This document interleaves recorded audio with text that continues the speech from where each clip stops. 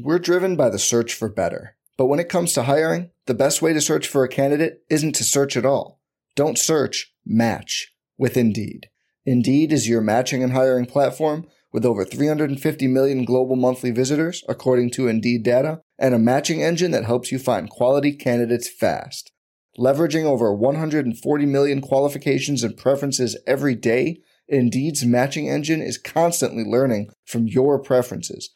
Join more than 3.5 million businesses worldwide that use Indeed to hire great talent fast. And listeners of this show will get a $75 sponsored job credit to get your jobs more visibility at Indeed.com/Blue Wire. Just go to Indeed.com/Blue Wire right now and support our show by saying you heard about Indeed on this podcast.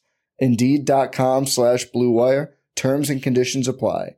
Need to hire? You need Indeed. Arizona, Colorado, Indiana, Michigan, New Jersey, Tennessee, and Virginia.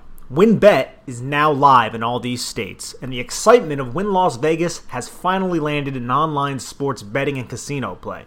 For boosted parlays to live in-game offs on every major sport, WynnBET gives you the tools to win. Sign up today for your risk-free $1,000 sports bet. Download the WynnBET app now or visit wynnbet.com. That's WHNN bet.com to start winning.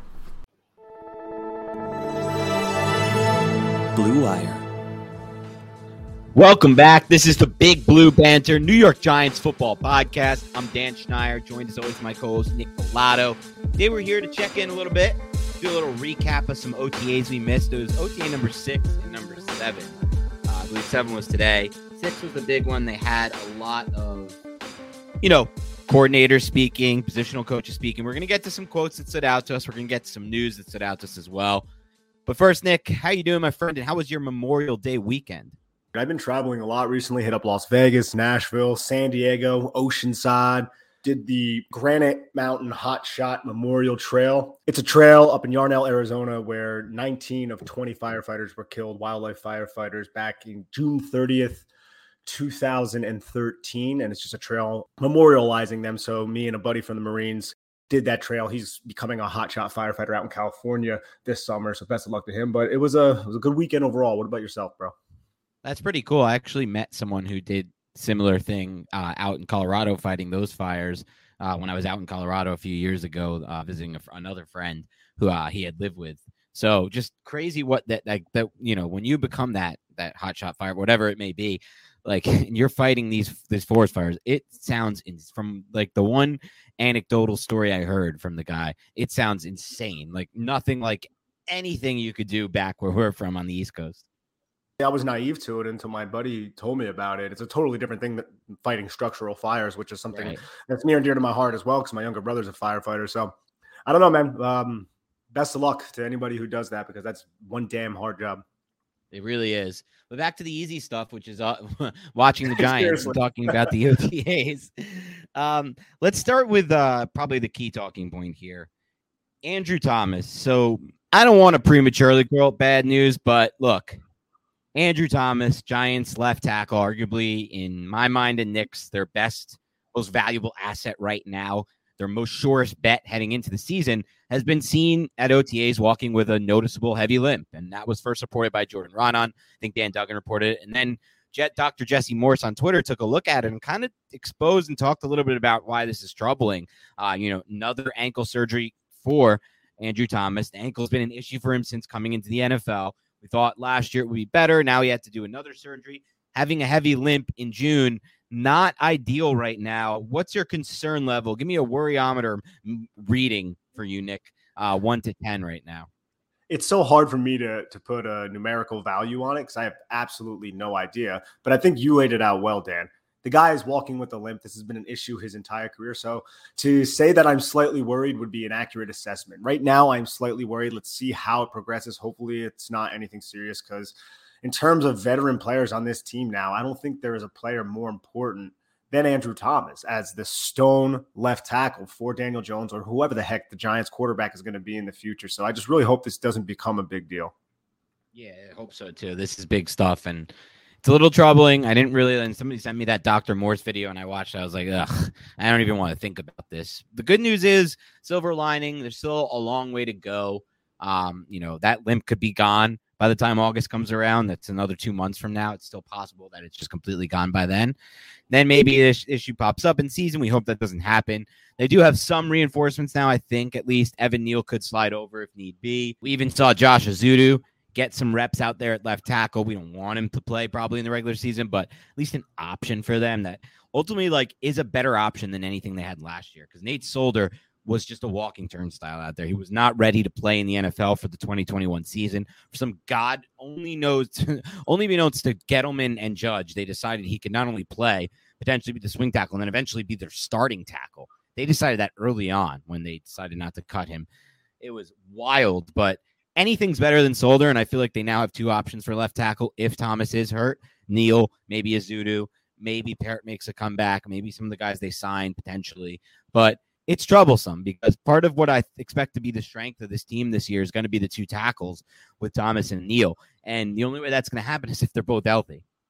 And especially if Andrew Thomas is not there in preseason, and if the Giants try to get tricky and move Evan Neal to the left side, which I really hope they don't do. I don't think they would do that because that would be kind of stupid if they expect Andrew Thomas to be healthy. They should have Evan Neal on the right side and just focus on the right side, have him play on the right side all throughout training camp and preseason. Don't mix up the reps, just have him play one position. I did find it interesting that Azudu was the first guy to step into the left tackle spot, and maybe that gives us a glimpse on what Brian Daboll is looking at Azudu, because we all just assume, he'll be a guard, but maybe he will be a swing tackle. He could be in position to be the swing tackle on this team, which is kind of something we haven't really explored too much of. Yeah, he has some ability, obviously. He has some experience doing it as well at UNC. They used him as their best offensive lineman. They used him in a variety of ways. Obviously, they felt he was best at guard, and that's where he played most, but he has the potential to play tackle if they need him to. But we'll have to see what happens there. Obviously, the big thing here is hopefully Thomas can get rid of that limp and get healthier. A couple other notes from an injury front. Kenny Golladay was not wearing the red jersey, but did not practice. So that's a step up because he's out of the red jersey. Thibodeau is wearing that red injury jersey. They're making progress, he says, on Thibodeau day to day. I think they're just playing it cautiously right now with those guys. I wanted to know, Nick, if you got a chance to listen to the Paul Dottino interview with Shane Lemieux and Nick Gates. If not, I can give you a couple key takeaways and get your take on that. So I have not had the chance and the opportunity to listen to that, but I think it's so funny how Paul Dottino is interviewing Shane Lemieux, somebody who has a last name synonymous with hockey players. Yeah, exactly. He really should have deferred to me and allowed me to do that interview with Lemieux. But the big takeaways for me is Lemieux's comment. This is insane. Just insane for me to think about the scope of it. It's hard for me to even say, Nick, but they asked him what the biggest difference was so far from learning from these new coaches. He says, the biggest difference is scoring points is one of our main goals. That's an actual quote. Like, we can laugh it off now, but I can't believe we look back and there were people celebrating Joe Judge after year one, people saying he's a great coach after year one. What even happened good in year one besides them beating like a bunch of backup quarterbacks like Brandon Allen and Andy Dalton with no offensive line? Nothing good happened. And then the celebrations, the lapse in practice, despite people retiring on him. I mean, the Gettleman Judge era was just the fact that wasn't one of their main goals under those two people. It's really despicable. It's disgusting. And I'm happy it's over with. But it's just crazy for me to hear that as, pointed out as one of their main goals this year and the biggest difference between last year and this year. That should not be a difference. That should just be a given. And so that was crazy to me. Another thing I thought that I took away from this interview, Nick, Gates is really far away, man. I don't expect to see Nick Gates I'm going to put a guess right now. I don't expect to see Nick Gates playing in 2022 for the Giants. If I had to put gun to my head, I know he's a tough guy. I know he's a hard worker. I know he's going to try his best to do it. I don't think Nick Gates will ever start another game for the Giants personally. It just sounded bad, man. He's talking about baby steps. Gates said, it's a win if I just get back on the field. I mean, I feel for the guy. It's terrible. I love Gates. I thought he was one of their best and most consistent linemen, but that injury is a real potential career ender. We have to call it what it is. It was fluky, but it was that. And it just sucked to hear him. It just didn't sound like he was someone who's like gearing up and ready to go.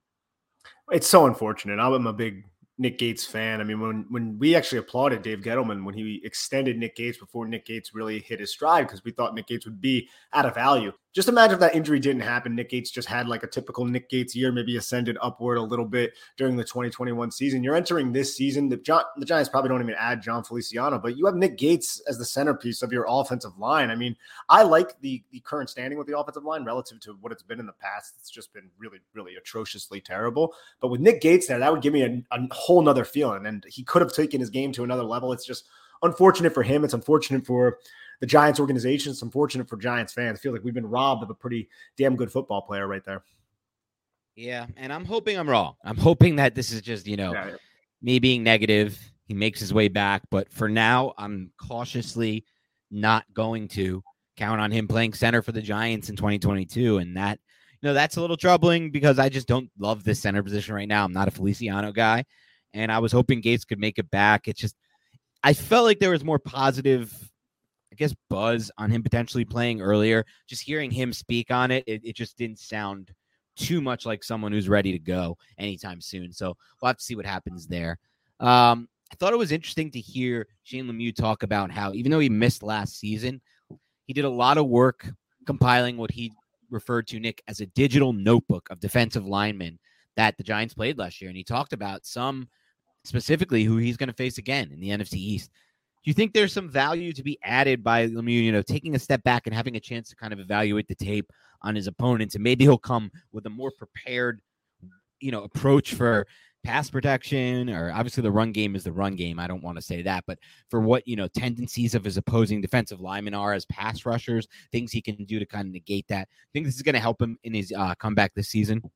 Oh, absolutely. I think you can handle that situation of being injured a few different ways, right? You can do what Shane Lemieux is doing right now and prepare, study, get ready for the next season, and do all your work from an intelligence standpoint. Now, Nick Gates, he might not progress from an athletic standpoint, but you can get a lot smarter, and that's going to allow you to handle the counter moves and expect what is coming from your opponent. I think being prepared is essential. Or he could have handled it another way and just kind of sulked and said, man, I'm missing this season. Now these coaches and the general manager who drafted me are fired, and, kind of getting your feelings and shit like that. He didn't do any of that. So I feel like he has that, like we've talked about this, he has the inside track at that left guard spot, and the way he's handled, according to this interview, the way he's handled the offseason is only going to help him secure that left guard spot. So I'm excited to see what he can do. But again, I don't know if it's going to assist him and make him a better athlete, which was something that maybe held him back slightly in his rookie season. Yeah, that's the issue for me, Nick. So I think he's going to be more prepared. I think he's going to be better. And I think there were some signs of it, him making improvements even in his rookie season. But there's one area that really held him back from being drafted earlier than the 5th round by any other NFL team, and that's kind of just his natural athleticism as a pass protector. And that's something he really struggled with, getting into his set fast enough and having kind of, the quickness and the agility to do it against NFL pass rushers. It wasn't as much of an issue at Oregon, though it was still an issue there against Pac-12 pass rushers, and Pac-12 pass rushers pale in comparison to the guys he's matching up against. So that's still I'm keeping an eye on that with Lemieux, because I don't want the Giants to have any kind of liability when it comes to pass protection on the offensive line. I would prioritize a better pass protecting guard if they have one who's able to do it on the roster right now. I'm not so sure that's the case. And so, what he can add as a run blocker still, stands out to me, Nick, especially because the system change, I think it'll fit what he does well. But yeah, I hope he can make those improvements just from, seeing things more. I think there are definitely some examples from his rookie season where you can be like, all right, well, maybe if he's more experienced and he's seen some things, that's not as much of an, this example or that example isn't as much just the athleticism letting him down. So we'll see what happens there. Let's talk a little bit about these OTA practices. We'll start with number 6, the one from last week on Thursday, I believe. The big play from the day was the Wan'Dale Robinson catch. So did you get a chance to see that, Nick, while you were away by any chance? I did. I was paying attention to what was going on while I was away, and that was one heck of a catch. Yeah, that was awesome. That was over Aaron Robinson, too, if I'm not mistaken. Yep. And the coverage was great, I thought.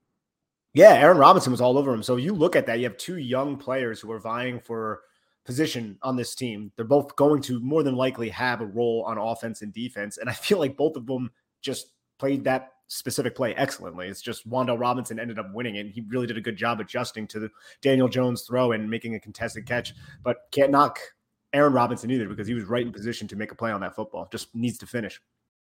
We're driven by the search for better. But when it comes to hiring, the best way to search for a candidate isn't to search at all. Don't search, match with Indeed. Indeed is your matching and hiring platform with over 350 million global monthly visitors, according to Indeed data, and a matching engine that helps you find quality candidates fast. Leveraging over 140 million qualifications and preferences every day, Indeed's matching engine is constantly learning from your preferences. Join more than 3.5 million businesses worldwide that use Indeed to hire great talent fast. And listeners of this show will get a $75 sponsored job credit to get your jobs more visibility at Indeed.com/Blue Wire. Just go to Indeed.com/Blue Wire right now and support our show by saying you heard about Indeed on this podcast. Indeed.com/Blue Wire. Terms and conditions apply. Need to hire? You need Indeed. Yeah, and I want to talk a lot about Robinson because there was some good discussion about him from the coordinators. And then Flott, too, with regards to just playing the boundary versus playing the slot in today's NFL and what that means, what's harder to do, what's the money position there.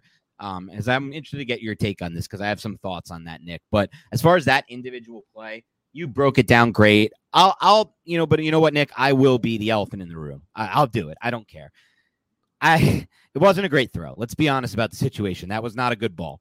I mean, Daniel Jones is standing there. He takes like 4 hitches into the throw, and then it's still a contested catch. We can't really sit here and call that a great throw, can we?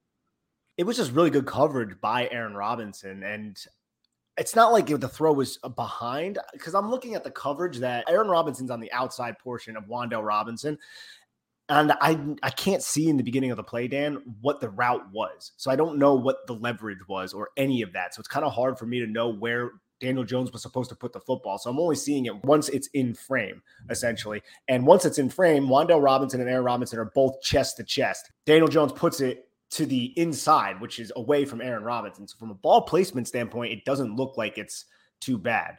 Yeah, it's not, I guess the ball placement is okay, I guess. I just feel like when you can hitch 4 times into a throw like he does there, they're not, there's no pass rush. It's not a play. It's just kind of Daniel Jones throwing the football in a one-on-one. I feel like you could put a ball a little bit further away from a defensive back, potentially. You would hope, or a little more of a lead, throw a little bit more of a lead so he can run under it. I don't know. He's hitching 4 times that he's never going to be able to do that in any NFL game. I agree with that. Now, my one thing is, and I agree. Like if this was him, doesn't really come out that clean. Yeah. That's kind of what really stood out. I'm sorry to cut you off. No, you're good, and I agree with that. But my one thing is, and you can't tell in the frame, is that the back pylon where Wan'Dale Robinson catches it? Because if that's a back pylon, then he obviously, didn't put as much mustard on the throw so he can catch it in bounds. Because if you look at the, about 10 yards before that pylon, the only pylon in the view, there's a G, like it's the goal line. So if that's the back pylon. Yes. If that's back pylon, I take it all back. If that's back pylon, I like the throw.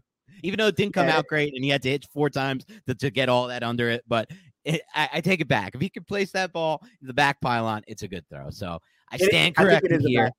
Yeah, I think it is the back pylon too, because if you look at the yard marker in the beginning of the video, you see 20, 10, and then there's 10 yards that goes by, and yeah, I think I'm not 100% certain though. It's tough to tell from the video. I will say overall, the ball doesn't come out great, and he needed to hitch into it 4 times. This is not an example I would use to put on a great throw personally. I think this is way more of an incredible catch and great coverage. If I had to pick 2 things that stand out about this play, but the fact that, like you said, it could be back pylon, it definitely makes it go from something that doesn't look as great to, all right, it's solid. It's a solid throw. He had to hitch 4 times into it, but it's a solid throw. But speaking of, man, Wan'Dale Robinson, all you hear is good things about this kid right now. It's pretty freaking awesome. I mean, these highlight reel type of grabs, and he's doing it over home, potential starting players. It's good to see a draft pick who might, reach has kind of been labeled on him and everything like that. It's good to see him rise to the occasion early on in OTAs. And again, this is only OTAs. We're not even in training camp, so I don't want to make a lot of this, but it's still something.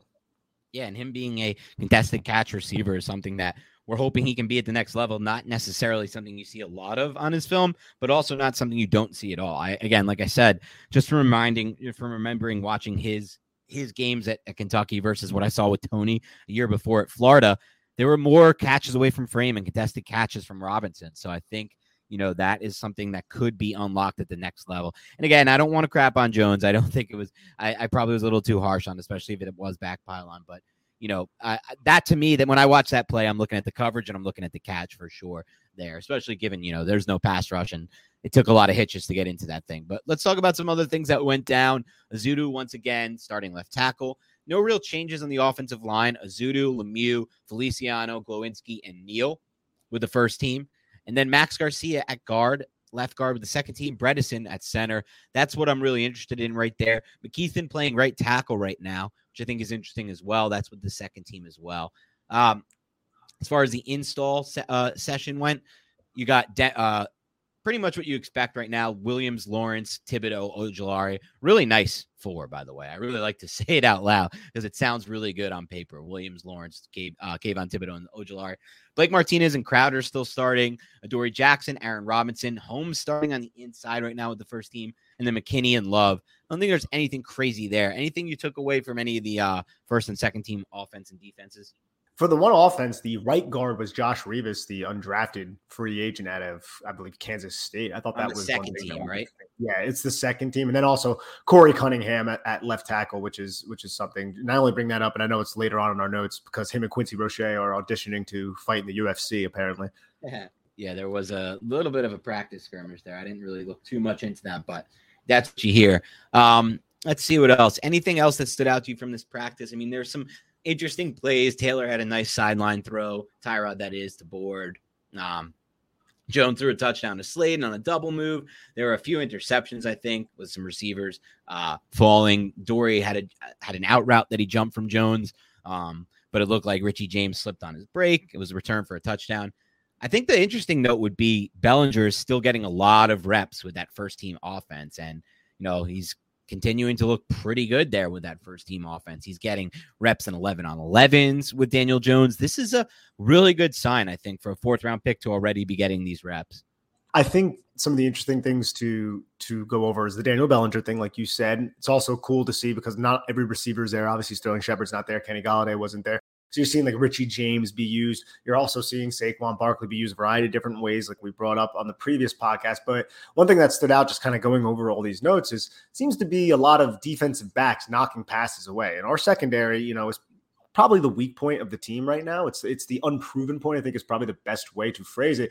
But Michael Jacquet knocked away a pass off a double move from Alex Bachman. Jerron Williams had a PBU as well. So did Maurice Kennedy and Aaron Robinson. So you have all of these young cornerbacks who some of them we don't really know all that much about coming up with passes defensed in these tight situations. So I think that's one thing that is nice to see. And I don't know, though, if I'm going to be honest with you, if it's an indictment on Daniel Jones or Tyrod Taylor, because I can't see the throws, but it's still good. At least they're not just getting torched all the time all throughout practice. Yeah, for sure. And apparently Saquon Barkley continues to be used in a lot of different ways. Different formations, runner, receiver.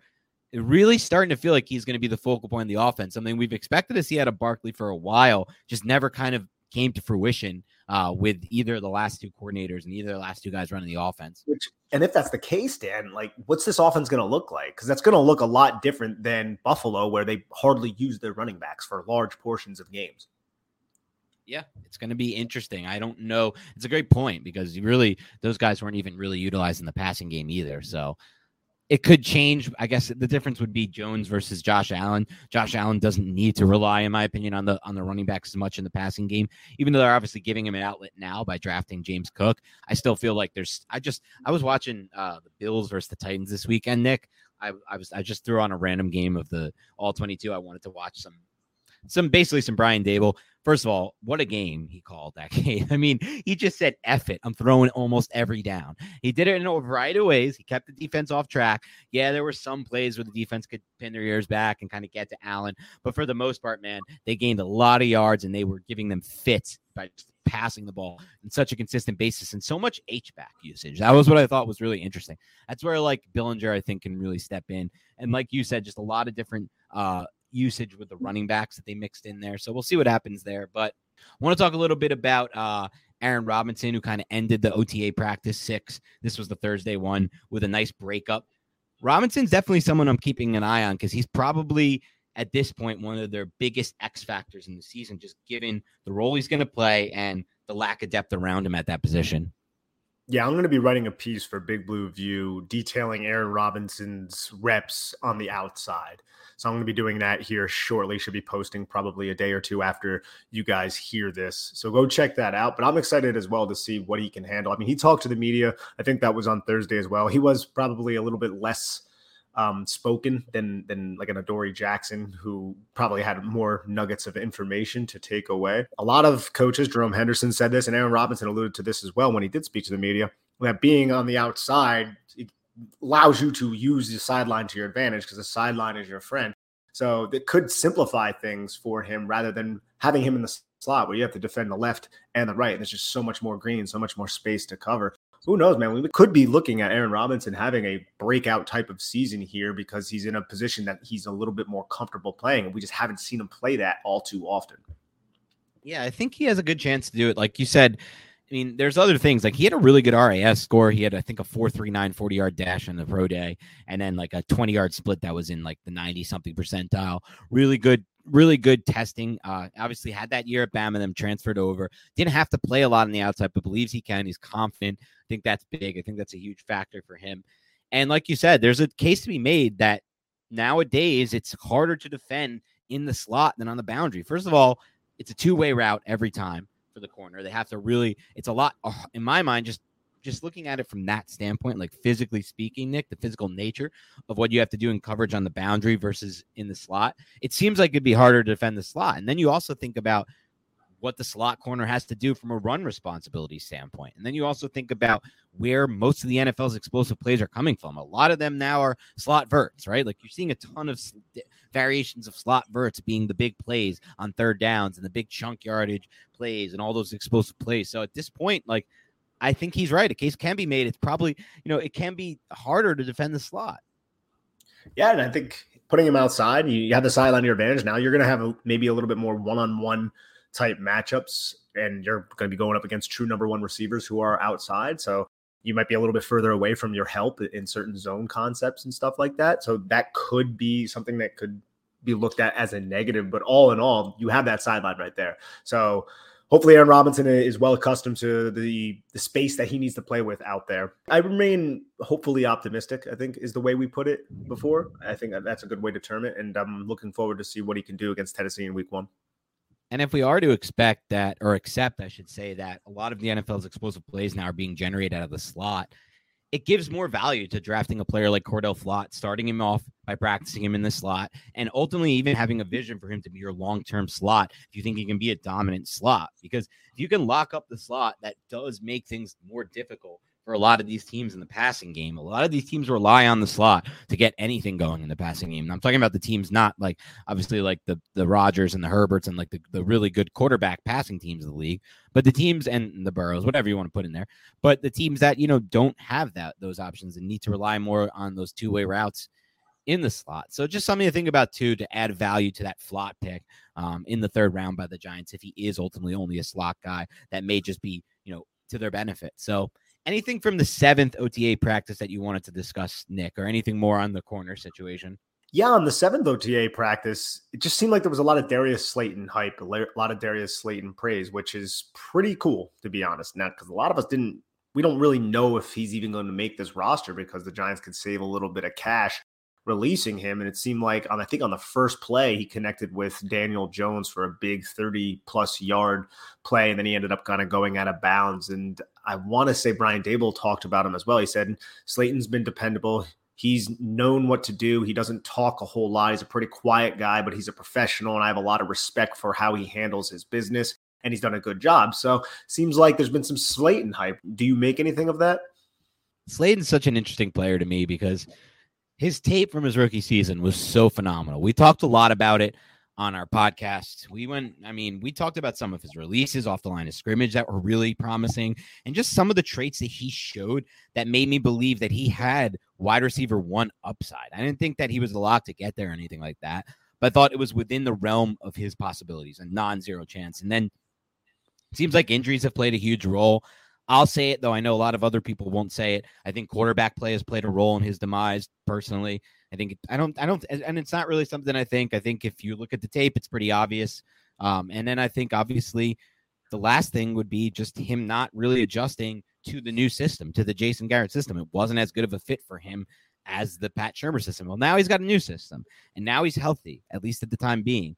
And hopefully Daniel Jones is going to take a step forward and improve the quarterback play. So there is a non-zero chance. There is a possibility that he can make a run to be a valuable asset for this team right now. They don't really have too many options outside of Kenny Golladay to play like the boundary X role on this roster. So even to play the Z or to play the other side, just to be like that vertical threat from the outside, there's not too many options there. So I can see him carving out a role for sure. Yeah, and I think that's interesting. And another receiver who we already mentioned earlier in the podcast, just Wan'Dale Robinson had 2 touchdowns. I guess it was today's practice, so Tuesday's practice. He had one from Daniel Jones that was about 20 yards, horizontal cross down the middle of the field. He caught it in stride for a touchdown, and then he had another one from, I think it was Tyrod Taylor. So he's just, again, he's out there balling, but I guess we've already touched on that a little bit. Maurice Kennedy had an interception. He had the only interception of the day. He picked off a pass on a 2-point conversion. And this is like the 3rd practice where I've seen Kennedy make plays. So I just kind of want to mention that because he's somebody that we're like, he might make the roster, but he knows this system. He's played with Wink before. So he's making plays in OTAs. If he can carry that into training camp, he could be a name who can, find some playing time on Sunday. Yeah, especially given the depth chart at cornerback. And we've seen this happen at the cornerback position for the Giants over the last several years with guys making late runs and then playing a bigger role earlier in the season than expected. So Maurice Kennedy, somebody to keep an eye on.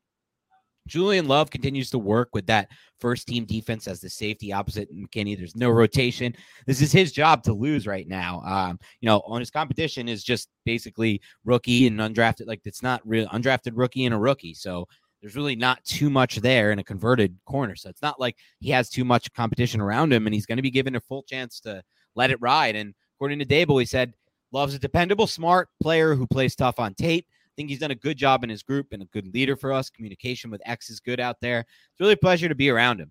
Seems like we can use him in a lot of different roles, and I'd say he's ready for the challenge in terms of understanding the playbook, being able to perform it out there on the field. I think that's the last part really stood out to me, Nick, because you need this safety to be somebody who picks up this playbook fast alongside with Xavier McKinney, the same exact thing you need out of him, because that's going to limit the communication breakdowns, communication issues, coverage breakdowns, things of that nature in a new defense that are bound to happen when you change over systems, especially changing so radically, going from like Patrick Graham to Wink Martindale. And so you need a smart, heady player out there. And I think Love is by far and away the best option alongside McKinney.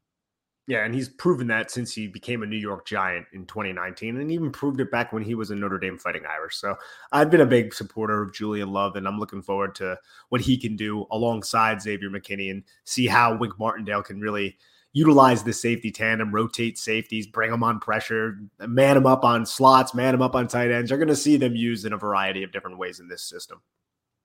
Yeah, for sure. All right, let's talk a little bit about some of the things that we picked up from the interviews with additional coaches and the coordinators. I think the first and most obvious thing is just Wink Martindale philosophy. It really is just everyone you hear it from now, including him. They're going to attack, they're going to dictate, and they're going to pressure quarterbacks. And it's interesting because somebody, I believe, I forgot who it was, put out a tweet today that showed, I think it was Dan Pizzuta, but I'm not positive, from Sharp Football. It shows blitzing's been way down in the NFL over the last, I think it was 6 years. Every year, this is a trend that's continued every year with the exception of 2020 where it shot up quickly and then went back down. But fewer teams are blitzing. A lot more teams are playing that, shell coverage defense and dropping back. And the Giants are just not going to be one of those teams. Like, it's pretty clear and obvious now that we've heard it from everyone and we see it at practice. They're going to be blitzing. They're going to be blitzing a lot. They're going to dictate. They're going to attack, and they're going to buck that trend. And I thought that was interesting to kind of look at, the Giants doing something, I think, a little different from what you're seeing from the rest of the NFL. Yeah, it's pressure breaks pipes. That's what Wink Martindale says. Pressure breaks pipes. So, and also don't go to DoorDash to get a backup cornerback. That's another thing that Wink Martindale definitely espoused. No, man, I mean, this is something that we saw last year when we did our film study. It's something that we talked about with Ken McCusick, who covers the Baltimore Ravens. It's very obvious. It's very evident. And there's going to be some broken plays. There's going to be some blown coverage. There's probably going to be times where it's going to piss us off. But I like the philosophy. At the end of the day, I like the philosophy of you do not know what we are going to do. You cannot just plan for us because we are going to throw a bunch of different stuff at you and we're going to bring pressure from everywhere. And you're not going to know where it's coming from. And we're going to manipulate your offensive line and we're going to take advantage of your young quarterbacks. All of that's going to be true. And I'm excited to see how it just materializes throughout the season. But like I said, Dan, there's going to be games where we're like, damn it, man. Like, oh, you had to do it there. You know, there's going to be blown coverages. It's going to happen.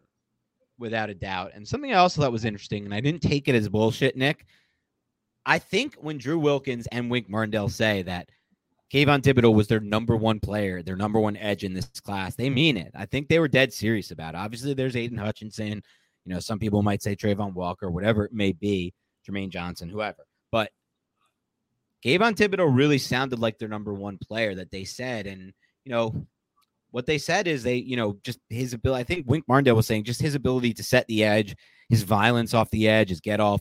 Things we've talked about, obviously, it makes him a fit for their system. And his versatility was something they said, too, that makes him a fit for their system. He was not only Wink Martindale's number one player in the class, but also Drew Wilkins, the linebacker coach. So he said if Wink could create an outside linebacker in a lab, it would be Kayvon Thibodeau. So that really stood out to me, Nick. Do you believe it? Do you buy it, or do you think it's coach speak?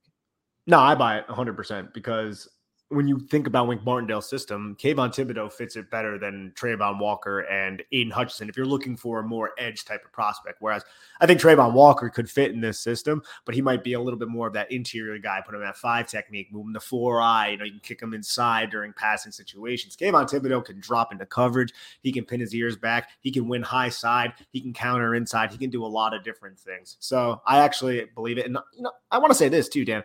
Drew Wilkins is pretty personable. Like his interview was, I was like, damn, man, this guy, you know, he had a really like bubbly, gregarious type of personality talking about his players. I came away being like, oh man, this guy's pretty cool. I think what he said when he was asked about Kayvon Thibodeau's brand stuff, he said, the brand I saw was a hardworking, humble, dominant football player with a magnetic personality. And that's exactly what we want here in New York. And he also talked about how Jihad Ward is a similar type of personality, just, you know, a really big personality, but in a good way. And it's not something that's going to take away from the team's goals. I kind of liked how he put all of that about Kayvon Thibodeau. And again, a very young player, a rookie coming in here with that magnetic personality. I think it's cool that Jihad Ward is also in that locker room. I didn't know he had that personality. So I think it's kind of a cool dynamic that he's similar to Kayvon Thibodeau and he has a bunch of years under his belt. Yeah, without a doubt. And so, you know, they talked about, like you said, hardworking, humble, dominant football player. And they talked even about, you know, he's texting him on weekends. He's asking stuff from a schematic standpoint that you would expect from players, you know, 3-4 weeks into the season, let alone, you know, this early in OTAs. I think that got lost a lot with the Thibodeau discussion. Like, he is a diehard football lover with a passion for the game and a passion to be the best potential pass rusher in the NFL. And that's what you want. That's what you ask for. He's really football savvy, and that's important too. Very football savvy. That's something that kept getting brought up. And another player that they talked about, Azeez Ojulari, I think he called him the Incredible Hulk with all the muscle that he put on. But he kept talking about how it's the right muscle. He put on the right muscle. It's not like he just slapped on, you know, a bunch of sloppy weight. It's all lean muscle. So, I mean, I'm excited to see what Azeez can do this year with the uptick in strength. Because if there was one thing that we thought maybe he could improve on was holding the point of attack as a contained defender. And now he had like 5 to 8 pounds of just muscle, whatever it was. And he looks damn good out there, bro. That guy's biceps are bulging. Yeah, that's a great point. That really is an area he can improve. Something else I took away, Xavier McKinney said he took his film watching to the next level. He said that's been the biggest jump for him this offseason. You know, he's been overemphasizing just watching film and studying the playbook. That's something I think that could make a big difference in his game because, you know, it's really his second fully healthy offseason, and that could obviously play a big role when you're learning a new system. Yeah, and he also mentioned how he made mistakes early in his career, and he's looking to obviously not make any more mistakes just through preparation. Because when you think about Xavier McKinney, he has the the football IQ of when the bullets are flying, he knows what to do. He is good in run support. He is very athletic. He's good in coverage. He's instinctual. Now, if you really refine the process of watching film, preparing for your opponent, something I'm sure that he did under Nick Saban, but now he's doing it in a much more, I guess, routined manner. At least that's kind of what he described. I think he could really take his game to another level. And he was our guy last year, Dan, that we said Xavier McKinney is a player who can break out. And we saw that last season. I feel like we saw a breakout, ever since the Las Vegas game where he had the 2 interceptions against Derek Carr and you carry it on a little bit more. He just kept making plays and showing up. I think he can even rise his level of play to another level. I think he has that capability. And speaking of that capability of rising your level to another level, Andre Patterson talked about Dexter Lawrence doing that. He believes that there is just another level of play that can be unlocked. And if there's a defensive line coach in the league that I feel like can do that, just listening to his interviews back when he was with the Vikings and now, it's Andre Patterson. There's something about him that I look at and I'm like, this guy is a freaking football coach. And that's no slight on Sean Spencer because I'm a big Coach Chaos fan as well. But I have a lot of respect and a lot of joy the fact that Andre Patterson is here in New York.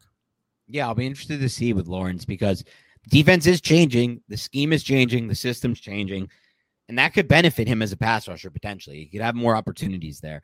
It's a big season for Lawrence in my mind, despite obviously them picking up his option as far as if he's going to get extended early. That's something the Giants want to eventually do. They want to be a team that can extend guys they draft, and he's early on. Like he's up there right now in the list of guys they're looking at. If they had a list right now that they circled, he'd be number 1 or number 2, just based on where the contract's at and given everything he's done. So he has to take that step forward, I think, as a pass rusher to deserve a massive contract extension. Personally, I'm okay tagging him regardless because of the cap rising and because of, defensive tackles being paid more in recent years, especially this offseason. But as far as big time extension for multi-years, well, I need to see more from a pass rushing standpoint. And hopefully this system can unlock that. I hope it does. I really do. And I think playing next to Leo, having Kayvon Thibodeau and a second-year Azeez Ojulari on that defense could possibly assist him. And I'm also just curious on what his role will be. Because we think Jelly, Ellis, is going to be more of that guy who's going to absorb blocks. Are they going to kind of keep Dexter Lawrence at that 4-eye, or how is he going to be used? Are they going to try to set up one-on-ones in pass rushing situations? Leonard Williams, how's he going to be used? Because we saw him and Patrick Gramsci be used as an edge. One technique, two, all over the line of scrimmage. And now I think with the additions to the edge group, and specifically Kayvon Thibodeau, I'm just look at the defensive front. It's obviously a strength, but I'm not 100% certain how they're going to be fully utilized. So I'm, not to beat the dead horse, but I'm just excited. Yeah, we'll have to see. I'm excited too. All right, anything else from the OTAs that we missed on the cleanup or anything else Giants related that we missed? No, I think we're good here, Dan. We have more practices coming this week, so we'll be here to cover those as well. Yeah, especially if there's actual media there that can give us a better look. These are OTAs, guys. We're going to get more, I think, obviously, from training camp and from the preseason, but still stuff to glean from these. So especially as far as who's running with what team, as far as the starters and the reserves go. So we'll keep it here. We're going to start to do our position previews as well coming up soon, where we'll do a deep dive on different players from every position group, the strengths of those units like we do every offseason. So keep it locked and loaded on the Big Blue Banter podcast. Have a great rest of your week, and we'll talk to you soon.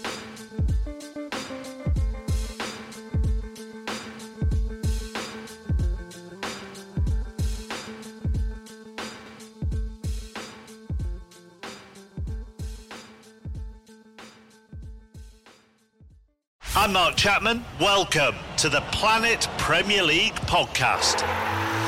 Each week, Cesc Fabregas, Nader Manua and myself talk all things Premier League. As a player, you don't have time to talk. No. You don't have time to make a plan. You just need to deal with wave after wave after wave. We watched Coach Carter and he said, afterwards, the game's just about doing this for your teammates. And I remember looking around halfway through the film and half the squad was asleep. Planet Premier League.